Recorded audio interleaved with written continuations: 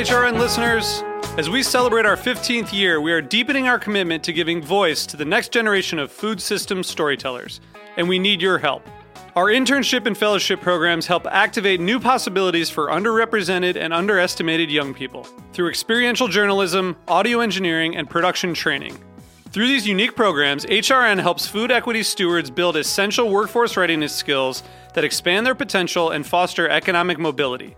Please consider supporting these critical programs. And with a minimum donation, you can be entered to win a dinner for two at an amazing restaurant in one of 8 cities and tickets to a concert at a great venue in one of those cities. We have incredible partners across the country who have donated, as they also share our passion for helping to educate the next generation of food systems storytellers. Check out heritageradionetwork.org/15 to donate and enter to win today. That's heritageradionetwork.org/15 to donate and enter to win today. And make sure you donate before March 31st. Thank you.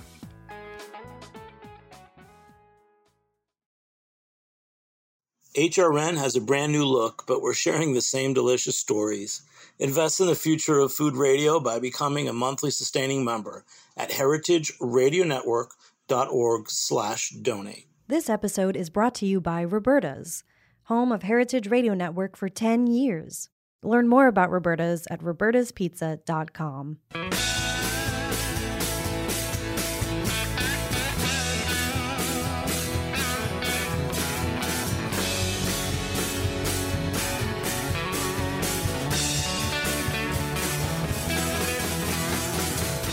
Hey, welcome to Beer Sessions Radio on Heritage Radio Network. I'm Jimmy Carboni. I'm the host here on Beer Sessions Radio. And big shout out to HRN. Heritage Radio Network has a great new website at heritageradionetwork.org and a new branding. So we're really excited about that, going on our 12th year now as Beer Sessions Radio. So it's July 6th, 2021, Tuesday. We're recording remotely.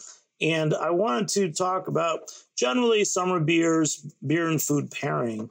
But with some of the experts we got on the show, we're going to go a little deeper. In fact, we might touch on nose to tail and some other, what I find interesting culinary things to talk about. So let's go through and introduce our guests quickly. Start with Angela. Yeah, hi there. Just a little bit about maybe what I'm doing right now or some of my background. A little bit about your background, because you're quite the food and beer pairing expert. Yeah, that's the thing. I've done so many different things. I just love pairing. So when it comes to cigars or cheeses or dinners, food in general, pairing it with beer, it is a huge passion point for me. So I've been very lucky to be able to manage various beer programs, pairing programs, working on the floor as a Cicerone, putting together even a community college program, especially centered around beer and food pairings. I've been able to do classes, virtual, of course, and in person for years, and it's just been a great joy of my life. So it's really exciting to be able to talk about that today. Also mentioned, I used to be a draft tech, but food and beer pairings are definitely, again, the big passion point. Yeah, and we're going to talk a lot with you tonight. And also to note, weren't you one of the youngest advanced Cicerones? Certified Cicerone. Yeah, that's so funny. Wow, God, 7 years ago now. When I was 21, yes, I was able to pass that exam pretty much just after I turned 21. So that was able to help me get launched into the industry, and I've just been kind of going from there. No, but also, yes, an advanced Cicerone now. You're great. You worked your way up from Michigan to New York, and we've got a lot to talk to you about. Emre, give us an intro, please. Hi, I'm Emery Woods. I'm the founder of Right Side Brewing.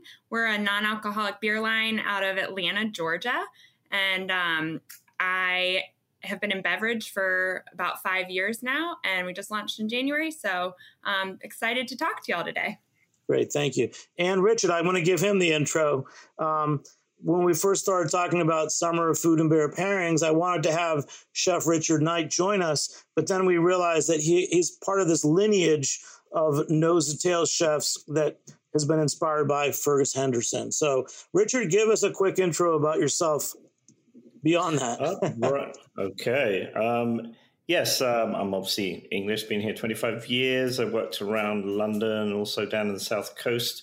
Came over to the Americas, I believe you call it, and got famous in Houston, Texas for a fully on nose to tail restaurant called Feast, which got a lot of national recognition and New York Times and all those things, just because we were doing something sort of a little bit very, very different for Houston and America in general at the time. So that was sort of 2008 to 2013, and then I've been doing some other restaurant stuff since then down here in Houston. So Richard, and now like a lot of the events that I do in New York, like the Brisket King and Pig Island, have kind of become more barbecue centered. But in the beginning, it was more about nose to tail cooking and farm to table. How did you get influenced by Fergus Henderson? And tell us a little bit about who he is for those of us who don't know.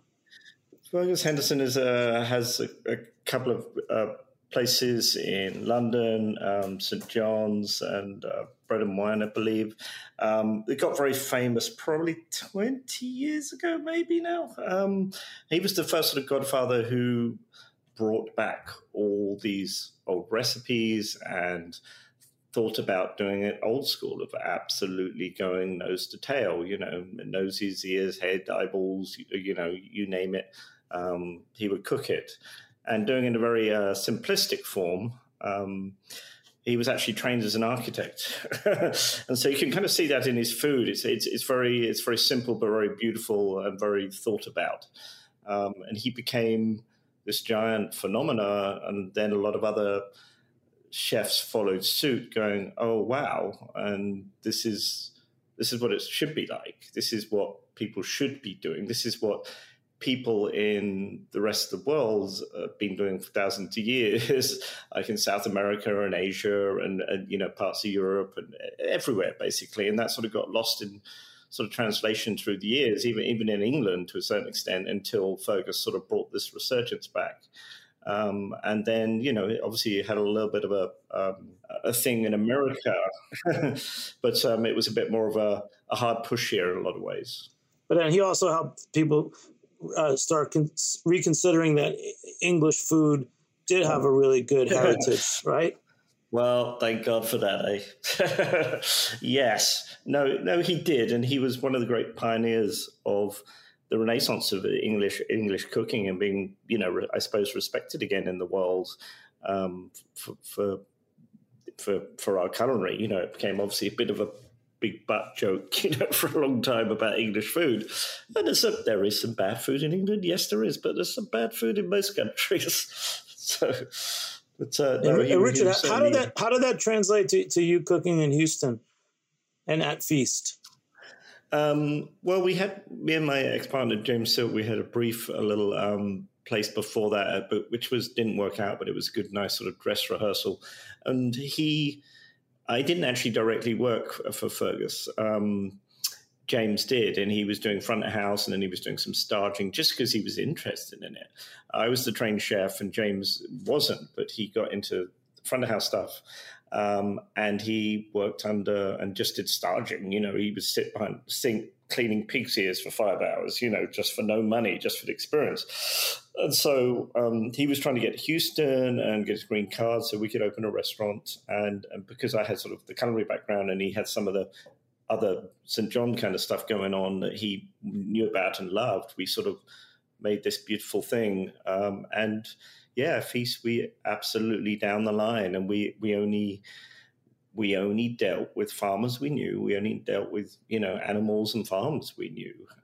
We knew the pigs were rolling around in the sunshine. The pigs were, rolling around in mud. We knew where the chickens were running around. And we did everything from, even the cases of stuff that we got in occasionally, which is obviously very rarely we would get case of anything, but we knew that it was happy animals from good farms and good farmers that were doing things properly. All the fish we got locally from a fishmonger called PJ Stoops, who was a wonderful guy who went round and basically took up all like the bycatch from the fishing boats, with bycatch being all the stuff that comes up, also with the stuff that they do want. So they're wanting grouper and another different load of fish that just happen to be in the net. Quite often those things would be thrown back in the sea and those would die, etc. And my friend would, give us all this fun stuff. So we had all these crazy, insane fish. And so again, we did like a lot of whole fish. That was our thing because, in my opinion, that tastes better. Anything on the bone, like meat also. So this wonderful thing came together, and I used to spend most of my days off researching old English and European recipes from like 200, 300, 400 years ago and sort of adapting them to modern taste. I suppose a little bit Heston Blumenthal in some ways, because I really enjoyed those things. And then we would sort of probably put a little bit of a spin on it. But this beautiful thing, and it was a little old house. It was an old 120-year-old creaky house with floorboards and a fireplace, and it was a tiny, tiny little rooms, and it was just a beautiful thing. It was just like a very quirky little restaurant doing quirky things. Yeah. Well, let's go to Angela now. So let's just, thinking of summer, what beer are you drinking? Because you're making me think about what kind of beer would go with barbecue and some other cooking. Yeah, Angela here.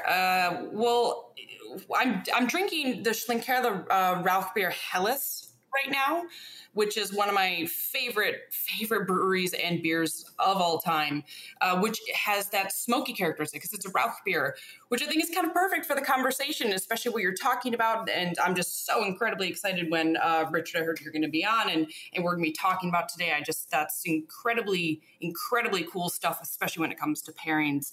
When it comes to barbecue, though, it's kind of funny. Most people will think, hey, those smoky beers would be perfect. But a lot of times when you have smoky character in the food, it can end up canceling that smoky characteristic in the beer. So I actually really love to, what we call contrast with that and have something on the totally opposite end of the spectrum to really highlight all of that food. But just this particular realm of food, I'm very excited to talk about today. Great. And what are some other beers that you might recommend just in general for these kind of summer pairings? Because when you said Schlenkerla Helles, I thought, well, I've had a couple Northeastern lightly smoked beers, like Kent Falls made a beer with a barbecue place in Connecticut called Besmoke, which is also like very subtle smoked ale. And Threes last year or two ago had the Short Fuse, which is also like a subtleness, very subtle smoke on like a more of a session beer. Anything that else that you'd recommend that is or isn't a smoked beer to go with barbecue? Just to get us started talking about beer too.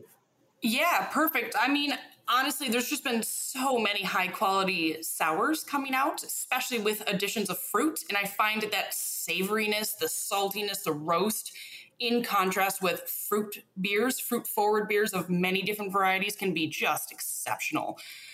If you're not in that mood, though, for something kind of maybe tart or a little bit sweet at moments, honestly, there's just been a whole other realm of phenomenal lagers that have been out in the market for a few years now, right? Because the pendulum's kind of always swinging in the beer industry, but it's thankfully for me kind of swung back into these classic Pilsner styles, like specific Czech Pils styles, a lot of Helles coming out. And of course, that's perfect for summer.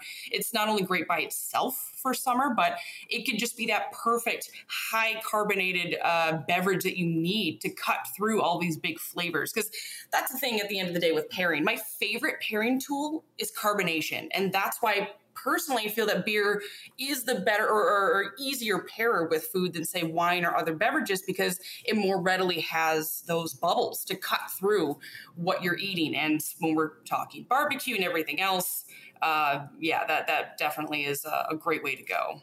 Great. And then also just next time we come back on, just tell us a few specific beers as well. Cool. Yeah, and just to go to Emery now. So Emery, I know that just tell us why you started a non-alcoholic beer brand. Yeah, I started actually when I was pregnant with my daughter back in 2017. My husband and I were big kind of beer drinkers, and I was trying what was on shelf at the time and didn't care for, the taste. So I set out to try to create something that tasted really good. So I'm drinking our Citrus Wheat right now. It's a perfect summertime beer, in my opinion. Goes great with this conversation of summertime pairings. So right side. Yes, Citrus thank you. Right side brewing. Okay, great. So Richard, now back to so it's summertime at the Feast or another nose to tail restaurant. First of all, what seasonings or any other influences did you get from Houston? Because I know Houston's one of the most multicultural cities in America. I mean, we were sort of more heavily influenced by European, herb spices. We used, a lot of old spices like mace and bay and things like that, and nutmeg and that sort of thing, and a lot of fresh herbs. I mean, that was one of our main things. Fresh herbs, on the whole, are very heavily abused, especially with chefs. They throw a bit on the end to make it look nice or put a bit of color on it. No, it's not for that. It's a layer. It's a layer. You put herbs in the bottom of the soup bowl, you pour soup in, boom, you get a beautiful floral thing. You put herbs in a braise, it's going to be a very background thing. Later on, you put it in right on top at the last minute, it's going to be in your face. Or do amazing things. But I mean, we had a little bit of influence. I mean, Houston is an amazing place. It is what they call the melting pot. We have so many different cultural influences going on here, and to be honest, we didn't stray too far down any of those roads too much. We especially during the summer and things like that, we would go a little bit more sort of Spanish and things like that. We used to do even things like, a good paella with rabbits and shrimp and, giant paellas and stuff. And pork bellies and things like that. We just didn't stick to the totally weird. It was, or unusual, shall we say. So we would mix it up a bit, but we were more about probably old school, herb spices influences, I would say, in a lot of ways. Yeah. So let's tell us a few things that might have been in that rabbit paella, and then we're going to ask Angela to come up with an actual beer to pair with it. Oh, okay. I mean, you'd have, perhaps some, obviously, rabbit. You'll probably have some like chicken thighs. Make sure you get a nice bit of chicken skin in there. Obviously, rabbit's ferociously lean, which is probably cooking rabbit. You got to be a little careful with it. I mean, we would probably throw some like big old shrimps or prawns. Perhaps some little fire roasted peppers and chilies. Some nice olives. Obviously, like saffron. Lots of garlic. Lots of rosemary. Rosemary's a really lovely one, I think, especially with the sort of rustic paellas.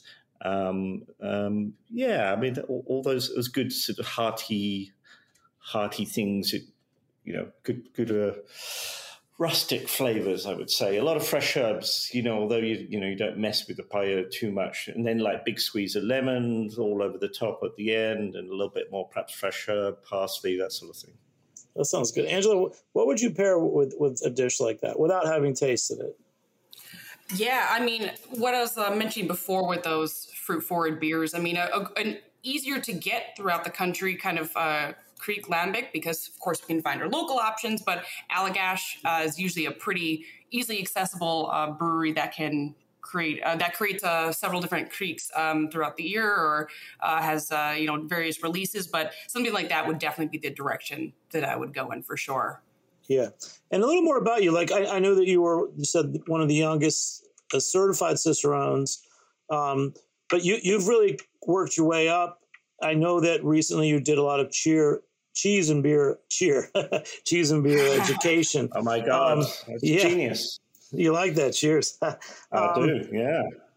Yeah. What were the challenges of getting an advanced cicerone? Because you've really stepped up your game. And when I met you a few years ago, you'd first come to New York from Michigan. You were just trying to figure out New York. And you keep growing. So I'm a real fan of yours, just so you know. Oh, I appreciate that. Yeah, I lived in New York before, actually.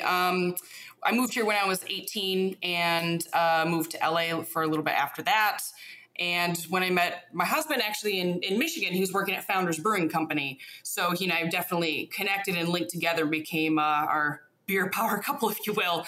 And so I was like, you know what? I really need to get back to New York City. I just missed the city so much, and so much had happened in those years in terms of the beer scene. So yeah, I came back to the city with advanced Cicerone under my belt. Again, some work in the cigar industry under my belt. And I'm forgetting the question. Oh my God, Jimmy, what was your question again?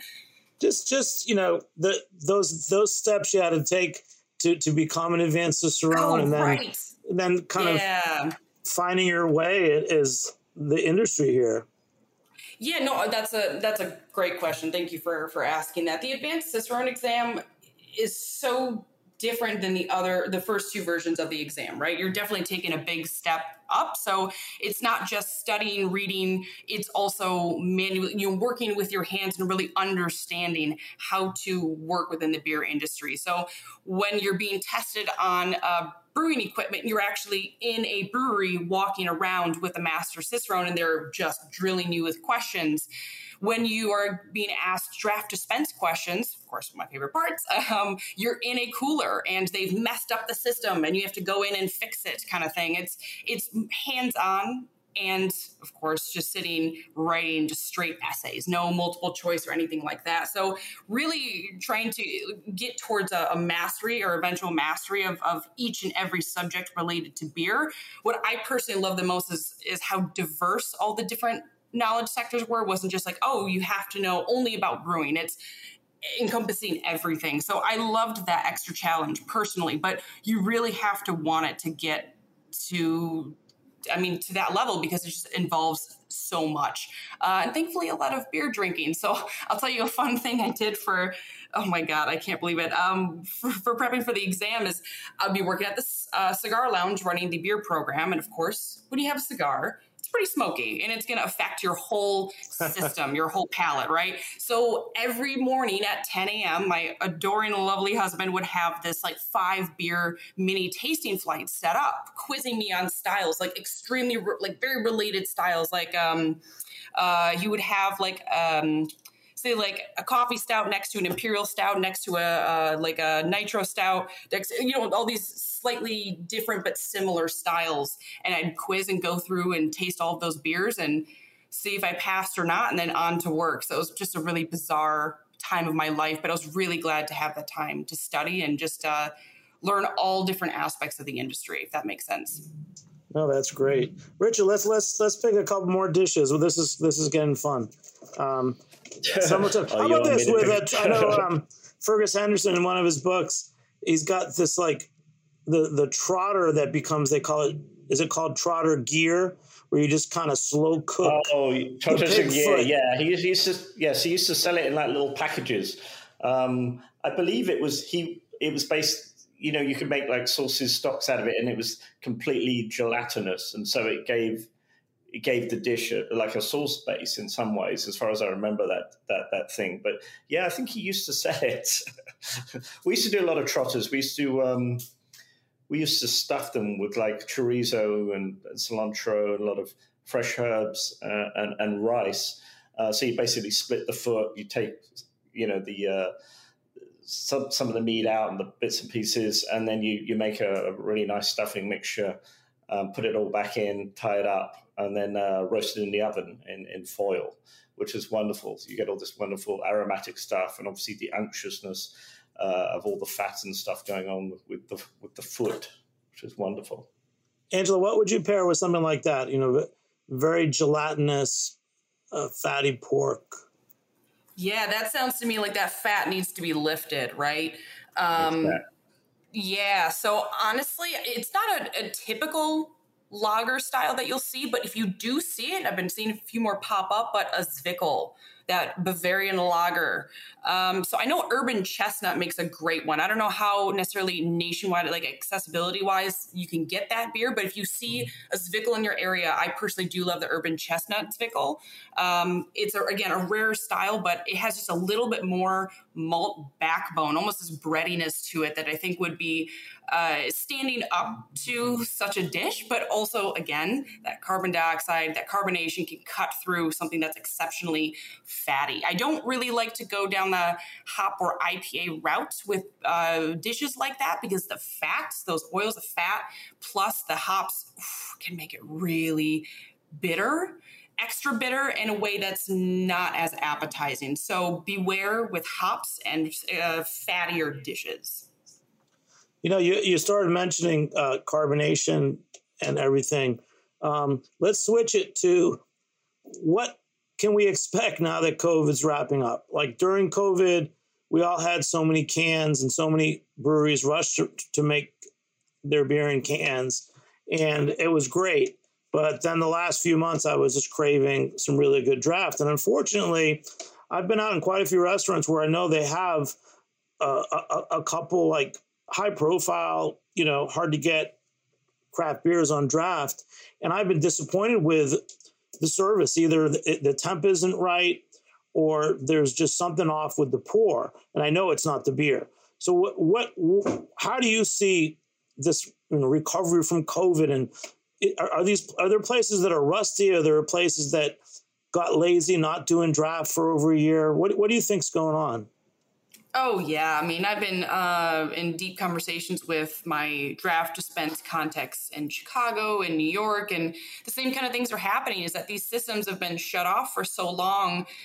Sometimes it's hard for them to start back up again, and you'll start discovering a lot of issues with temperature, with your beer pumps, things just sitting. Maybe it wasn't cleaned properly because people, of course, were rushing out of their... I mean, I remember in Manhattan, that kind of weird terror weekend where everyone's like, I don't know what's happening.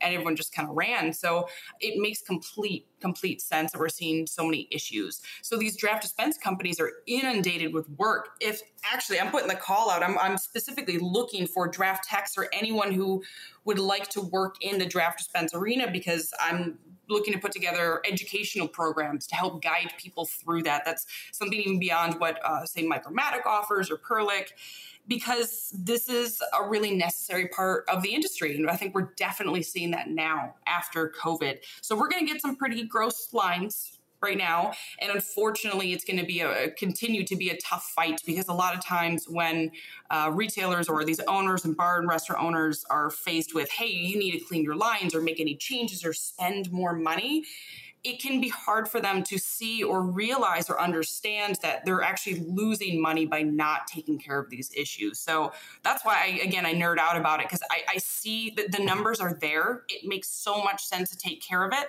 but sometimes it can be a hard battle showing people why this math is not working on their favor currently and how we could make it better. Yeah.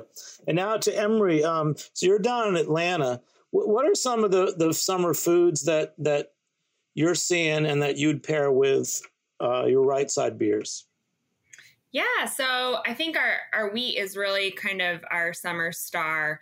In Atlanta, we have, a lot of barbecue, but I think that's fresh in my mind after the 4th of July. But really, I think that lighter food goes really well just because our wheat's so light.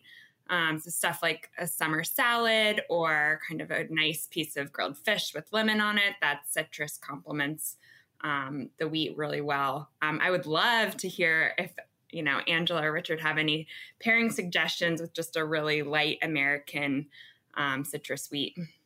Angela? Oh, man. There's nothing better. Would you say it's more German wheat or like American wheat? It's American wheat. American wheat. So maybe a little bit more hop bitterness in the backbone, or not so much? A little bit, not too much. It's pretty mild. All right, cool. Yeah, just because like that does make such a big difference, right? Because people say wheat beers and then they'll try one like, oh, this isn't quite the wheat beer I was thinking of, because there's such a variety, which I obviously absolutely love.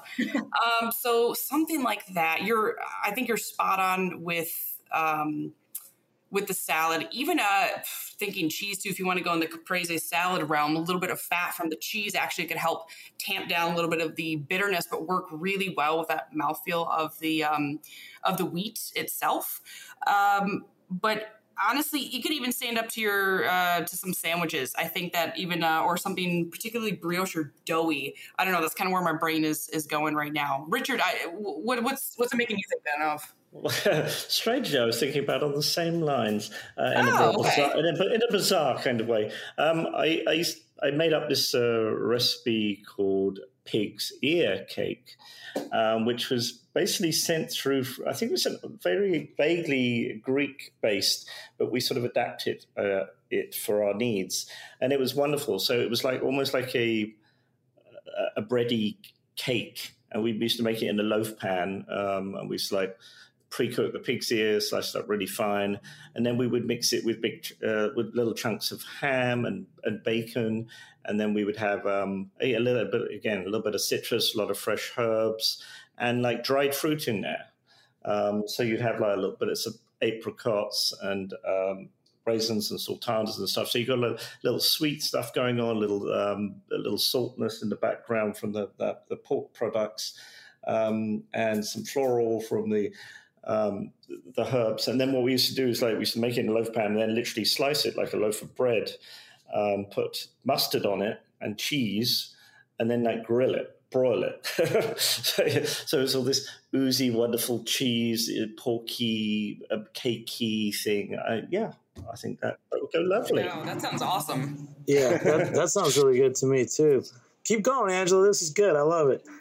Yeah, no, I think I'm glad that we both were thinking along the lines of dairy in terms of cheese, because it has fat, yes, but that dairy, the dairy specific flavor can really, again, kind of calm things down. So that really comes in handy, again, if you do have even just ever so slight hot bitterness in the background there. I don't know about you guys, but I've been trying out more watermelon salads recently. I'm like, whoa, this is crazy. So feta, mint, watermelon, things like that. That might even be another direction I'd go in to really play up some other, especially citrus characteristics in that wheat beer. I think that'd be a lot of fun.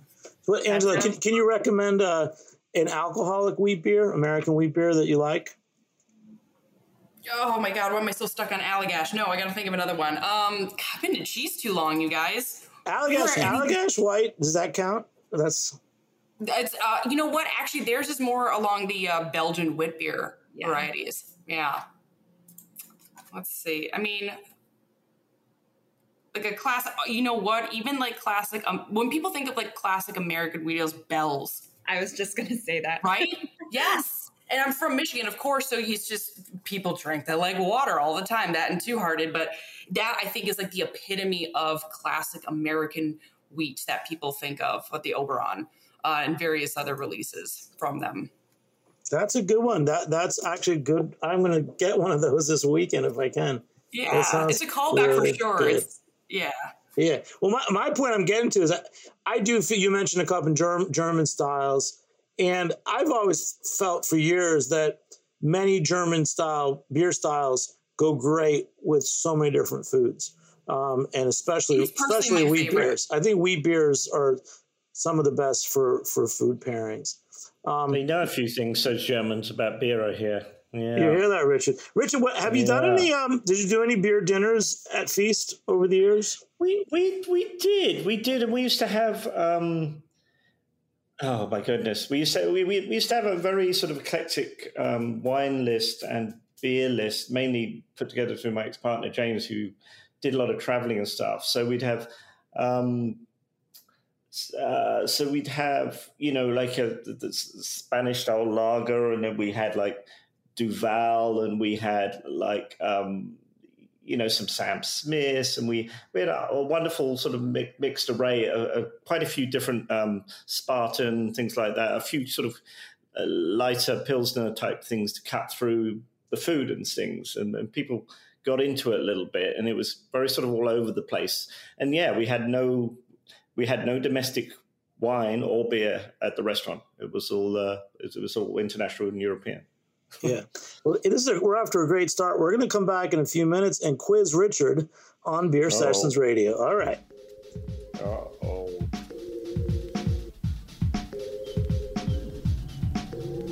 HRN is excited to unveil the new look of food radio. We have a new brand identity and a new website. Our site makes it easier than ever to discover new podcasts and dig through our archive of 16,000 episodes. It's been 12 years since HRN started broadcasting food radio, and we've made it this far thanks to the support of our global listening community. It's because of member donations that Beer Sessions Radio is on the air with 30 other weekly shows.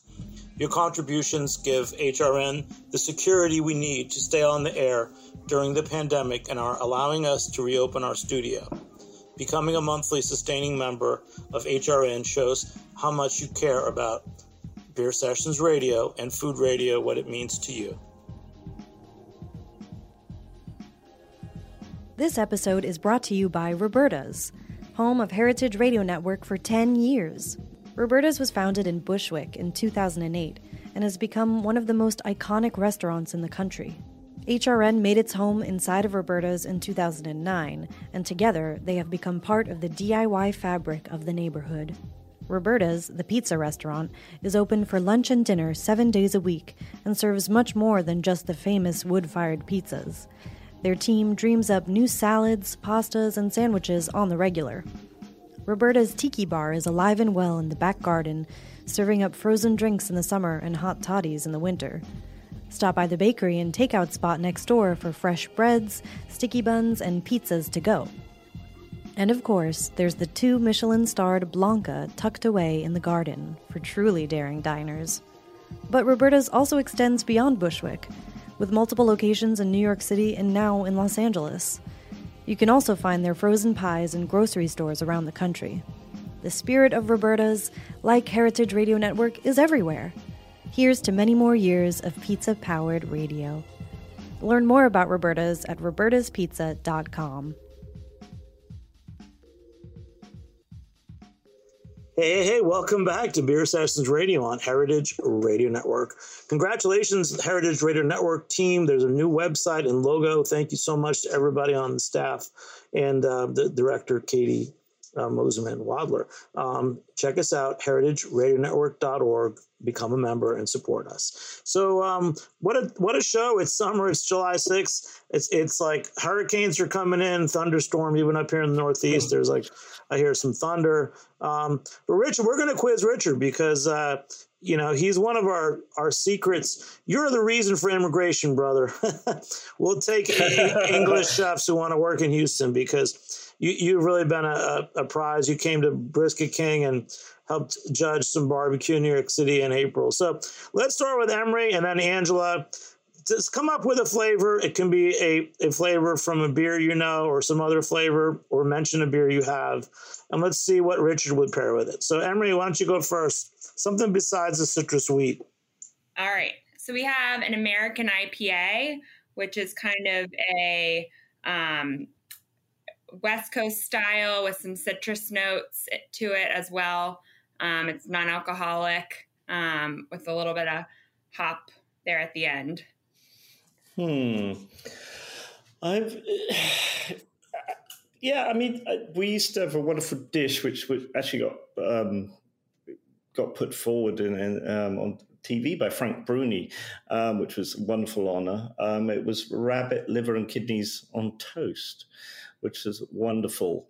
So basically we just pan fried those and make a little instant, like reduced, slightly sweet, meaty sauce with it. And then we'll just literally put that on some buttered toast, pour a little sauce over it. Beautiful, very meaty, very minerally, very slightly sweetness going on as well. Fantastic dish. Yeah. Richard, when I grew up, my grandfather was from the south of Italy and a real countryman, gathered his own mushrooms, Right. but he cooked a lot of rabbit. Was the rabbit you cooked at feast, was that sourced in Texas? Yes, that was from our French friend, Sébastien Bonneau, who runs a farm just outside Austin called Countryside Farms. Wonderful, wonderful chef, real French character. I mean, so full on French. Has this wonderful farm, and so he used to supply us quite a lot of our stuff. He used to supply us like these giant ducks. I mean, these ducks, you've never seen anything like them in your life. I mean, they're literally the size of geese. They were ridiculous. They were, just you could get like 4 portions out of the 2 breasts, and we used to get guinea fowl from him, and wonderful rabbits. And actually, me and a chef friend went up to his farm one day because, we were all about the nose to tail stuff. But we were like, well, we should really put our money where our mouth is here and go actually see it firsthand. We talk about it a lot and crap on about it. We should go and see what this is all about. And so we went there and we actually, we killed some rabbits and processed them and skinned them and did all that and some ducks and chickens and things on the same day, it was very eye-opening. But it was a good thing because we talked to a lot of things about this, a lot of time and energy into farms and, farm to table and nose to tail. And we actually went up there and did it. Yeah, we love rabbit. We did quite a bit of rabbit at Feast. I mean, my famous dish is I'd like you to find a beer for this one. This would be a good one. So it was like a giant rabbit torpedo. So basically, what I did was take a whole rabbit, to make a wonderful sausage, fresh herb, dried fruit mixture. So like a very spicy, herby sausage.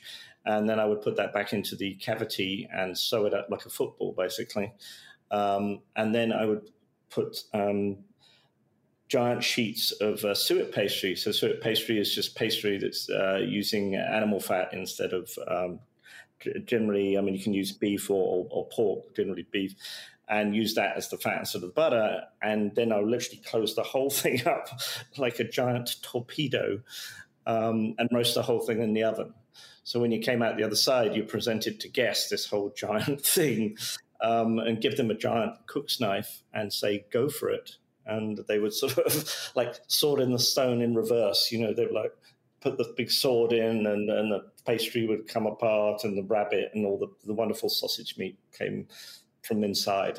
Wonderful dish. Love the rabbit, but it's very, very, but as I said before, it's very, very lean. So you really have to sort of be very careful with not being dry. So this was a wonderful way I came up with of actually, you know, getting the sausage and the fat inside and, you know, all part of it, what with that and the fatty pastry as well.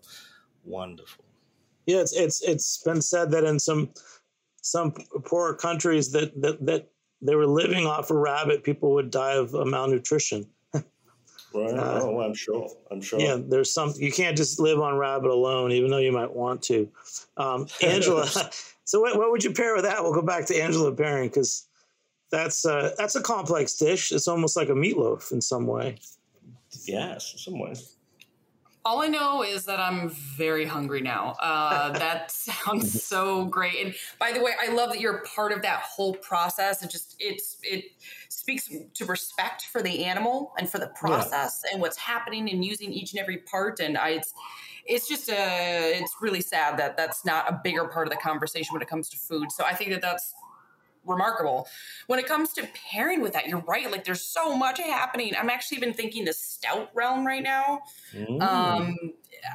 Evil Twin definitely has like a whole series, but to be honest, they can get a bit sweet. So Brooklyn Brewing Company is, I'm constantly drinking their beer. It's a big go-to for me. Their Black Ops series, their Imperial Stout, I think for me, it's not, it feels more like a classic stout, again, rather than a bunch of adjuncts or additions or lactose or anything else. Because more often these days, especially locally, I'll see a lot of stouts in that realm. So I'd actually go down that path. That or do my very best to try and find a lighter bodied standard stout nitrogenated. Because I don't know about you all, but that creaminess from the nitrogenated beer is one of my favorite things of all times, and I think would really do that dish So justice. You mean like a nitro pour stout? That would be preferred personally, yeah. Do you have one that you can recommend for us? Absolutely. I mean, beyond Guinness, I'm trying to think of even like some local guys. Let me think here. Have you had, there's Rockaway out of Queens. Rockaway makes a black gold stout. Yeah, I know because at Jimmy's 43, we used to rotate. We always had a nitro stout on draft, and we basically sold one keg a week for 12 years. And there weren't a lot of choices, but Rockaway we rotated through quite a bit. Wow, you're right. There are very few choices, but that's awesome. I'm definitely going to seek that out then because I would prefer to drink that more often than I can currently. Yeah, well, good. We're on the same page. I want to say, for Angela, you really have come a long way, and I am proud of you because I know how hard it is to really grow in this industry. For many of us, there's jobs at the service level, but you've really gone above and beyond. And I want to give you a shout out. I mean, Murray's Cheese, which to me it was an important brand in New York City for a lot of things. Tell us about when you became their beer educator and exactly what you did, and maybe offer another one or two summer beer and cheese pairings. So I managed their education program. It was really great, again, to see another side of the food and beverage industry and how incredibly related fermentation of cheese is to beer. So I think that they were definitely natural pairs. In that job, it wasn't just the beer side, which is kind of the best part, because not only could I do beer and cheese classes, but all these other kinds of classes, including making cheese itself, so matzo and burrata making, as well as putting together cheese boards and plates, which, man, that is a whole huge realm in the cheese world for sure. But understanding and knowing those skill sets and how to actually divvy up cheese properly and cutting techniques was very, very incredibly helpful. And of course, pairing. And I have a whole new level of respect now for wine. I finally was able to discover wines that really spoke to me. And that was a very exciting part. And even pairing weird things like baijiu. The spirit baijiu is a wonderful Chinese spirit that was paired with cheese, and it was just one of the most bizarre things I've ever had in my life. So it was really exciting to be able to do that and to be able to get that cheese side under my belt, and now bringing that back into the beer world has been incredibly helpful. What's a summer cheese, a style? It doesn't have to be a specific cheese, other than like a mozzarella or burrata that you can recommend? Right. So there are blue meringue cheeses. And I feel like sometimes people are a little nervous about these bries and camemberts that they'll see in this category of cheese called blue meringues. So this wonderful mold will grow on the outside of the cheese and essentially eat away at it from the outside in, or break it down from the outside and move its way in. So that's where we get these super cream bombed, those ones just oozing out. But I know that they can be kind of intimidating to eat at points, and they may not always just be cream bombs. Sometimes they're super mushroomy or a lot of sulfur characteristics, or just smell like broccoli. So they can be exceptionally savory, or they can be sweet cream, and this just completely opposite end of the spectrum. So I think both ways that you find these blue meringue style cheeses, again, bries and camemberts included in that category, you can find a lot of uses in summer. It does still scream a lighter character of cheese, even though it's very creamy. But you can pair it with fruit, which is, of course, very popular in summer. So like dipping kind of things for those more savory versions, or like those kind of broccoli, sulfury kind of ones. They're perfect, actually, with various meats. So really playing up that savory side, and just perfect for pairing in those kind of like in those settings when you're just having like quick grab and go sort of meats or things like that. So that's definitely a category, again, I really love. But again, there's two ends of the spectrum. So it can be kind of intimidating when people buy a cheese, like, oh, wait a second, this is way different than I thought it would be. So if anything, just make sure you talk to a cheesemonger when you're buying cheese, because it's all about what's fresh and what's ready and what's ripe, and especially that applies to those blue meringue style cheeses I mentioned. Wow. For example, by the way, if you look up a cheese called Cremant, that can be a really great place to start. Also, Latour, Latur. All right, Cremant Latour. Now, Richard, you must be getting excited, right? We're talking about cheeses. What role did cheese play at Feast?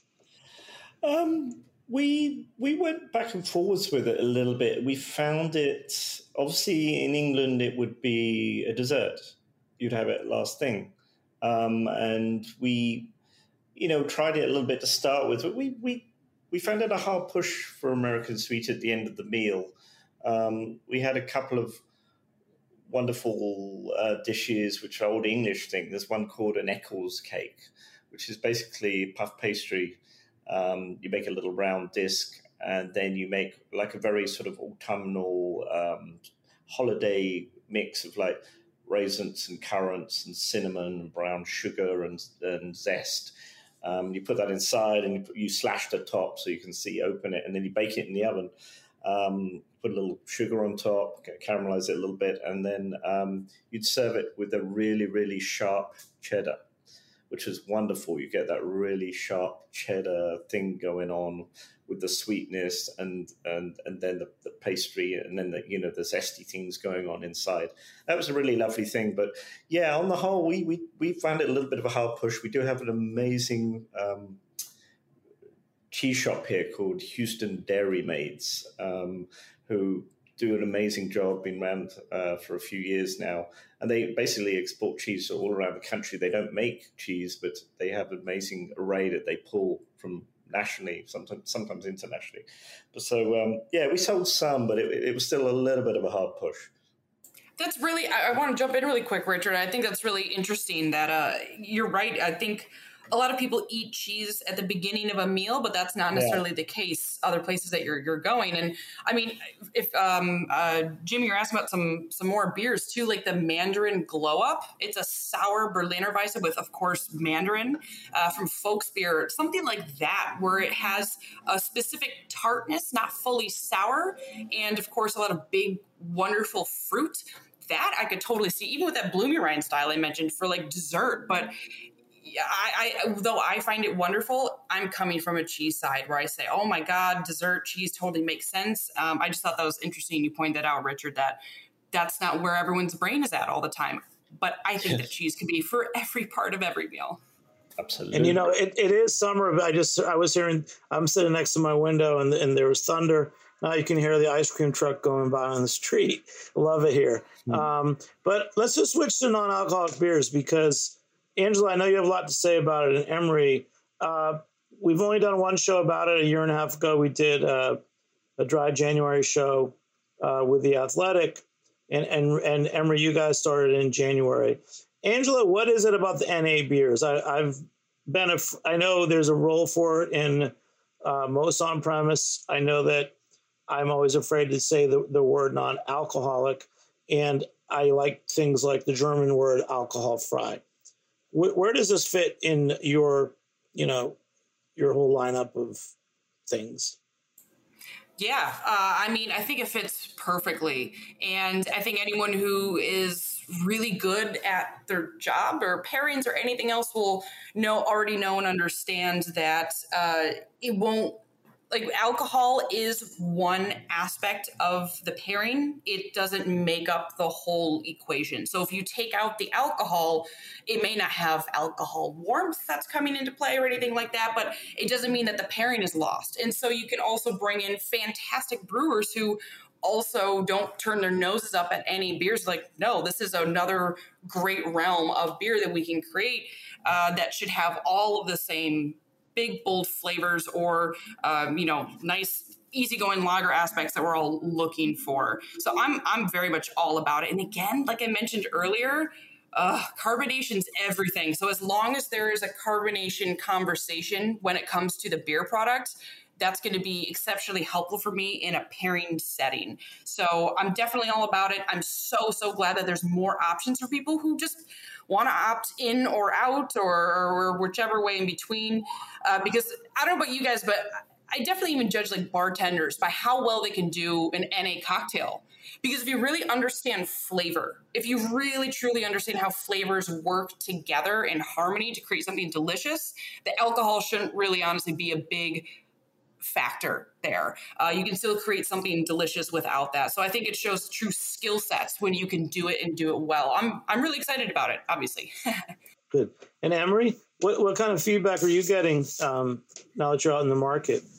Yeah, we're getting great feedback. I think that, a lot of traditional beer drinkers, I think, kind of initially shy away from non-alcoholic beer because, of kind of what people have perceived it to be up until recently. And I think once you get people trying it and tasting it, the whole reason I created it was to kind of have that craft experience, that premium and local experience, but just for the NA category. So really getting great feedback on taste. We try to remove the alcohol through filtration just in a much gentler way to kind of preserve that natural color and flavor and aroma of the original beer. So so far so good. That's great. And now, Richard, let's we're going to wrap up the show a little bit, but what's for dinner at your house? What are you eating and drinking? Well, here's a strange one. I've actually started working for a Houston Texans athlete, and he has a very healthy, restricted diet, fish, eggs, and sort of Beyond Meat products. So actually, it's been rather wonderful because me and my wife was tending to make a little extra, and I'm eating a lot of Beyond Meat products, which I'm really enjoying. You mean the brand Beyond Meat, or you're just, or yes, just? Yes, the brand. Yeah, I mean, I've been doing crazy stuff like traditional old stuff like shepherd's pie and even meatloaf and stuff. And you just basically, if you make it well enough, you can't tell. It's actually a pretty good product. And doing some Indian. Been doing a lot of Indian crossover meals also. There was a really interesting one I did for him last week, which was had sort of Italian sausage Beyond Meat style, but it was like Indo-Italian lasagna, and it had lots of crazy stuff going on. So yeah, we've been doing a bit of that, and a lot of fresh fish. We've been joining him on the fresh fish front, which has been wonderful. Really enjoying it.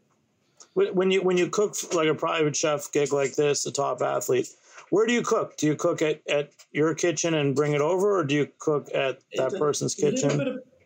A little bit of both. So basically, you do the basics at home, and then I go to his house every night, 5 days, and you do the last minute stuff. Wow. Well, I thought you might mention Indian food, just because there's such great Indian food in London.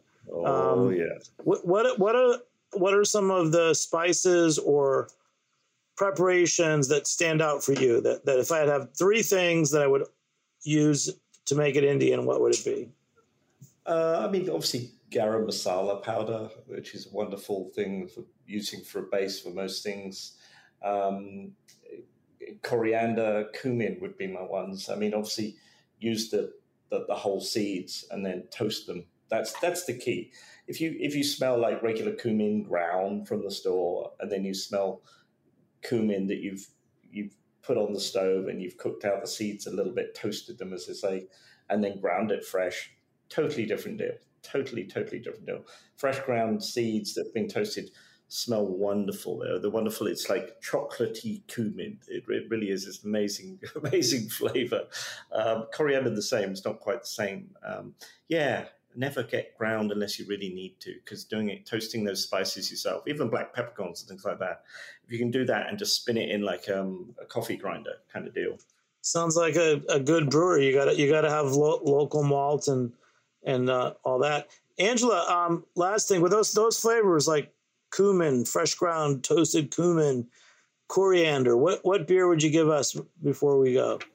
Oh, yeah. I mean, we were talking Hefeweizen earlier, at least briefly. That's a classic, especially with Indian food, because it's one of those wheat beers that has actually big, bold flavor. Not only like super highly carbonated and like very soft, creamy mouthfeel, but you can have notes of like bubblegum and smoke and light, of course, the light citrus and like just all of these big kind of hitting you in the face sort of flavors in some ways, and yet still light on its feet. So when paired with exactly the spices that Richard was mentioning, we're going to have probably a really great combination no matter which Hefeweizen you grab. There is, of course, in my area here in New York City, there's the Grimm Weisse, a local Hefeweizen, but there's the classics from local American breweries that have been around for like 15, 20 years, some of them. And of course, the classics from Germany, whenever you can grab a bottle. Yeah. Besides Bell's and Grimm, is there another, like a wheat beer that you can recommend? You said American classics. Like one of the American classics? Yeah.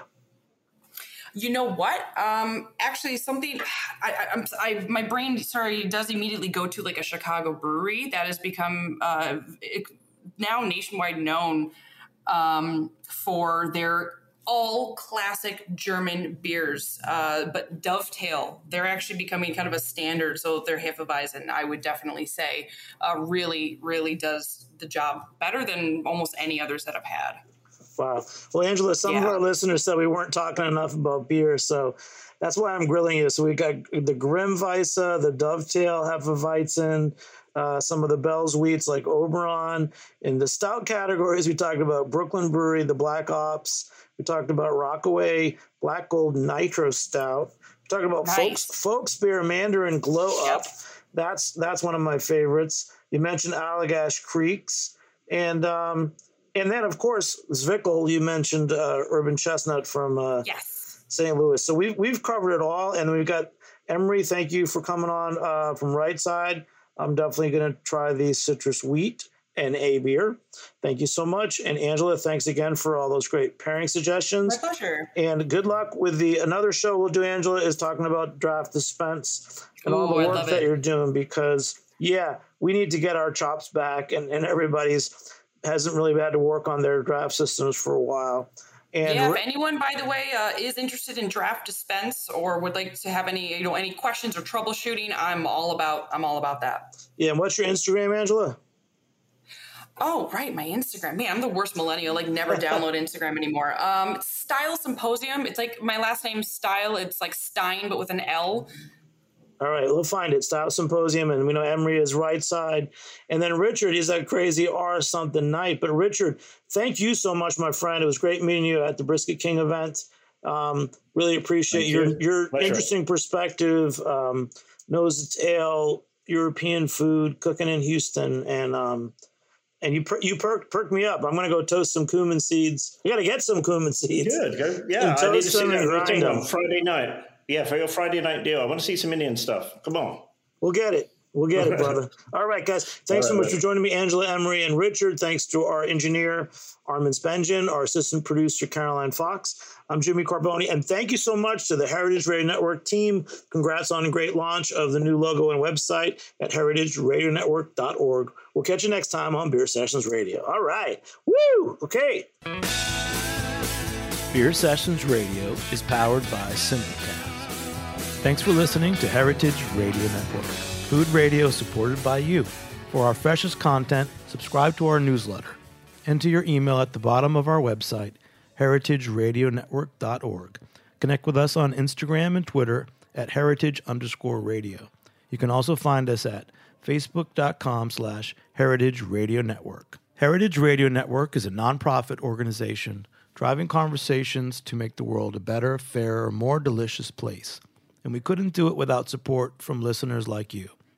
Want to be part of the food world's most innovative community? Subscribe to the shows you like. Tell your friends, and please join the HRN family by becoming a member. Just click on the beating heart at the top right of our homepage. Thanks for listening.